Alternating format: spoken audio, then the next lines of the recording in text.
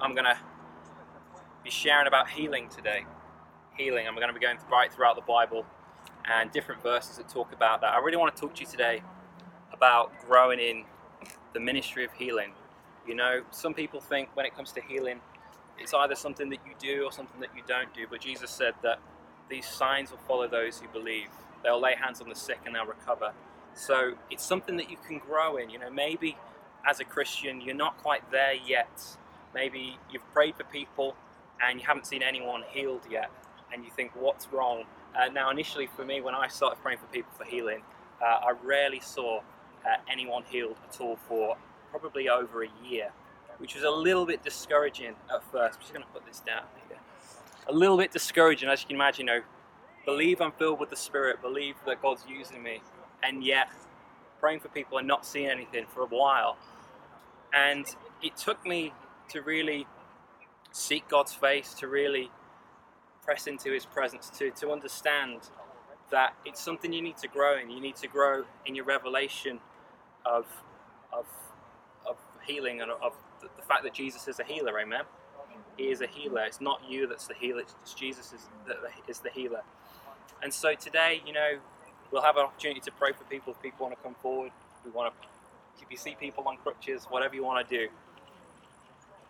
But when it comes to the ministry of healing, you must be filled with the Holy Spirit, no doubt. We know that. You must be born again, saved, and filled with the Holy Spirit.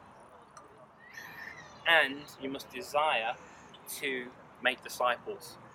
I remember once I was part of a church and a guy found out about us as our church, and there was many miracles happening in the church I was at the time. And he said, I would love to have this miracle power. It's a little bit like Simon the sorcerer. And he said, can I have that thing when you put me in the water and I come up and I do miracles? I'm like, what, baptism? You know, very unusual. And I said to him, you've misunderstood this, because we're not here just to do healing. We're here to make disciples of Jesus. That is the most important thing. The signs follow the preaching of the gospel. The signs follow Christians as they witness for Jesus, right? And they'll follow you as well. You might think, this is not for me. Already you're thinking, this is absolutely not for me. But I'm going to show you in His Word today, this is absolutely for everyone. And for different ones of you, there'll be a different degree of how far you go with it. But really, it's down to you. That God doesn't limit you. Only you can limit you in this area. So, thinking about Jesus, He healed everyone. He preached the gospel. But Jesus said, in the same way that the Father sends me, so I am sending you. And a lot of people think that a lot of the gifts died with the early church. And it's such a lie. But it's a lie that sometimes even influences Christians today. Think, you know what, it really was just for then, but the Holy Spirit has now gone away. But we know He hasn't. We know He's still as present as ever. And so the first thing that you need to do if you want to grow in the ministry of healing, okay, is responding to revelation. You need to get the revelation that Jesus wants to use you for healing. Amen? He wants to use you, not just someone else.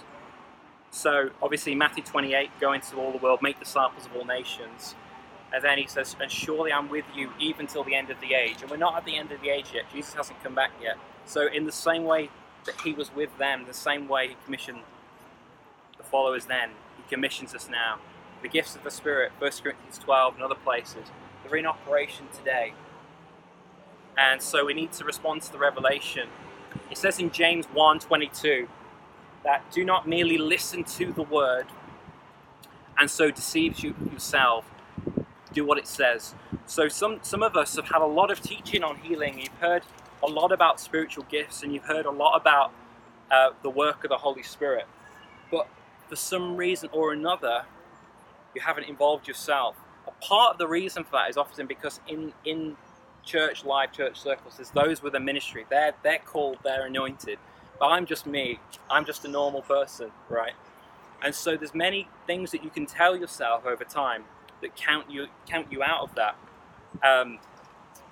I've probably told this story a few times, but I want to share it with you again. One of the most profound healings that I've seen God heal many people. Praise God, and He does it all. But there was a homeless woman in Cambridge, and she asked me for money, and I said no, because I was in. Well, first of all, I didn't have much on me, and I was going to be late for somewhere. But the Holy Spirit said to me, "Go back and help her." So I went back, and she'd been homeless for a while.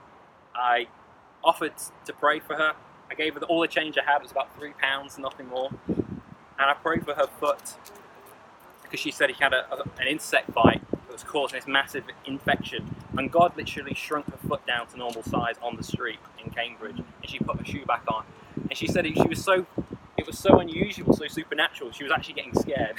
You know, if you ever get in these situations praying for people in ministry, when God shows up, because they don't expect it to sometimes, it kind of, did my notes just fly away? No, we're okay. It could be a surprise. And I prayed for her lungs, and God healed her lungs as well of an issue. And then she walked off down the street, and as she walked down the street, she realised her foot was still better. And she said, my foot's still better, you know, and it was an amazing miracle. One time when I was in Norwich, I think me and Hannah, we hadn't been here very long, and we didn't have a car yet, and we lived quite out of town, and we'd get shopping on the bus. We literally go to Aldi on the bus with Faith, and loads of food shopping, and then just try and make it home. This 13-year-old boy gets on the bus with me, and he's on crutches, like this. And he gets on, he's just hobbling on the bus. And he sits opposite me, and I've got Faith, we've got all this shopping, I'm not really thinking about ministry. It's like, I don't know what time it was, about 6, 7 o'clock at night. And God just speaks quietly to my heart and says, if you pray for him, I'll heal him. Oh, so that's responding to revelation, okay? So I go over and I say, hey, what did you do to your leg? And he says, I've injured the knee, it's going to be like this for a little while, it's a big sprain, it's really painful, I can't put any weight on it. I just said, well, I'm a Christian, would you let me pray for you? So on the bus, as the bus is travelling through back home, I say, in the name of Jesus, I command the pain to get out. Now try it out. And he's like, whoa, no joke, it's better. Telling his friend, trying to convince his friend. And I'm like, yeah, it's good, isn't it? And God actually gave me a word. And I said to him, 3 years ago, you prayed to God, just completely spontaneously came out of my mouth, that if you're real, show me you're real. I want to know something. And it's like, how do you know that? Right? So this amazing encounter, he's about 13, 14 years old. And God's just really touching him. And he walks off the bus normally without holding his crutches, right? And I said to the bus driver, did you see that? And he goes, yeah, it was my smooth driving. Oh, he took the credit for it. The lady behind, who was my neighbour actually, said, did you see it? And she goes, yeah, he was just faking it. I was like, how he's faking it? He walked on the bus on crutches and left without them. Carnal mind can't accept the things of God. So that's responding to revelation. So the second thing as well is acting in Christ's authority. Some people struggle with this. Some people think you just need to pray for people. If it doesn't happen, it's not the will of God for them to be healed. Now, you've got to understand something, that you're not always going to see everyone healed. I agree. But if Christ, who healed everyone, has commissioned you to preach the gospel, okay,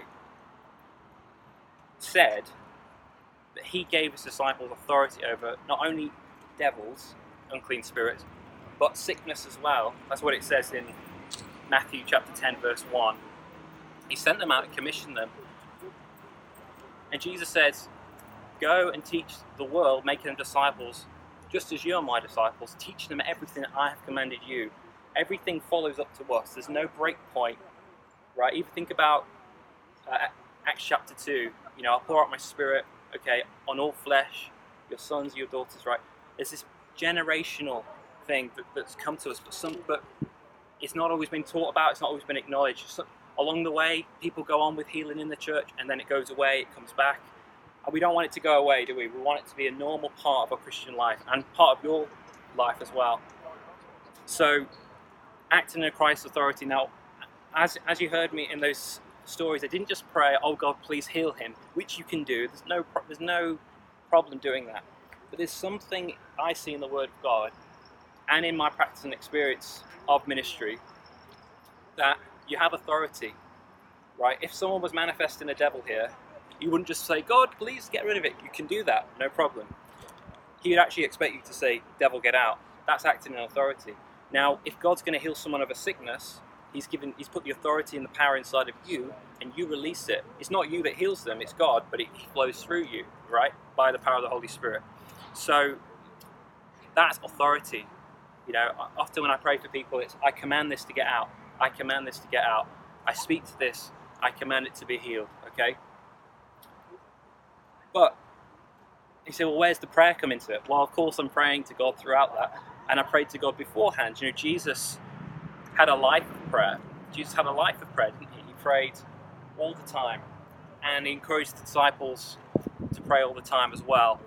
So it flows out of that connection. You know, Jesus came into the communion with the Holy Spirit in the same way that we can, and in that place of preparation, preparing his spirit and his heart, he then leaves and flows in authority. Think about when Jesus left the desert.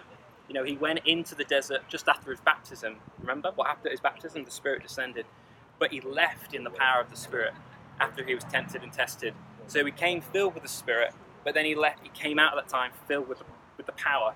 So some of you have been filled with the Spirit, but God needs to really do something in your heart and your life before you start to see the power flowing out of you. And you need to ask him what it is. You know, there's many different things. That's why this isn't an exhaustive list, but it's just a few things to get you thinking. So prayer is hugely important. Again, the prayer offered up in faith makes a sick person well. That's what it says in James 3. So praying for people as well, of course. But remember, authority is a big part of healing. The fourth thing I want to highlight on my list of 7 things is obedience. You know, Jesus said, my sheep hear my voice and they follow me. It's one thing to hear God's voice, but it's another thing to actually go and follow him and do what he asks. You know, like I said I gave you an example in that story. You know, Jesus said to me on the bus, if you pray for him, I'll heal him, right? So Jesus did the healing, but if I had just got off the bus, he would have never been healed. He wouldn't have been. You know, many miracles are unlocked on the other side of obedience. And that's a biblical model that you see. So obedience. So listen closely to what God wants you to do in the moment. Don't always assume. You know, don't always just. If you get a chance to pray for people, try and listen to the voice of God for that person. He might say it's the time to pray for him. He might say it's not the time. But you always need to be obedient. So the 5th thing I want to highlight is faith. I mean, faith is crucial. You know, if you don't have faith in God, right? If you don't have faith in Jesus as the healer, if you don't have faith that he still heals today, if you don't have faith that in his word that he's commissioned you, you know, it's not going to happen. You know, without faith, you're not going to see God do anything.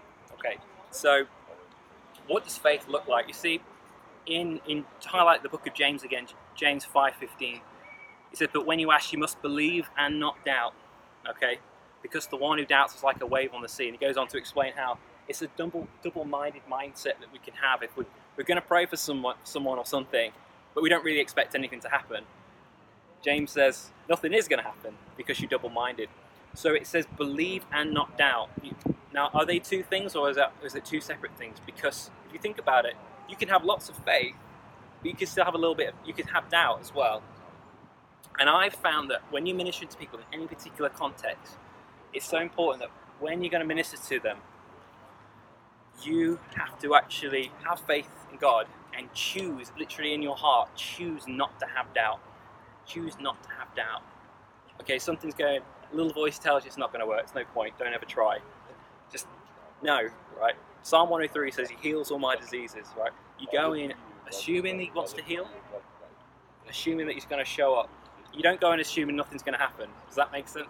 So you go in assuming, and if God later on, after a period of time and years, and says, I'm not going to heal this person for one reason or another, then that's okay. But in the moment, we can't come with a double-minded mindset. Does that make sense? All right, so that's faith. I just want to highlight within this as well, Jesus said that the signs will follow those that believe. You know, Jesus gave the Great Commission 5 times, Matthew, Mark, Luke, John, and the book of Acts. And in Mark chapter 16, so when he gives the Great Commission then, he says that these signs will accompany those that believe. They'll drive out demons, they'll speak in new tongues, they'll pick up snakes with their hands, and if they drink any deadly poison, it will not harm them. If they lay hands on the sick, they'll make them well. Okay, so laying hands on the sick, laying hands on people, the power of God can flow out of you. I don't know if I ever shared with you when I saw a 7-year-old boy receive the Spirit, and then he prayed for his mother, and literally the power of God came out of his hand, and he said it felt like rocks coming out of his hand. Really an amazing supernatural thing. And God literally grew his mother's leg and back out in that time. So the signs follow those that believe. All right. So faith is so important. And also 6 out of this list, genuine love. Genuine love. Think about 1 Corinthians 13. It's right in between this whole section talking about spiritual gifts, right? It's right in the middle of it. And Paul says, if I have not love, I'm nothing. I could do all these supernatural things. If I have not love, I'm not anything. So genuine love is so important. 1 Corinthians 14:1 says, follow the way of love and eagerly desire the gifts of the Spirit. So you've got to have love first. Love has to be the motivation for seeing God show up. It's not to make yourself look good. It's not to make yourself look powerful and mighty man of God kind of thing. It's, do you love people? Jesus, as you know, he had compassion on them and he healed them, right?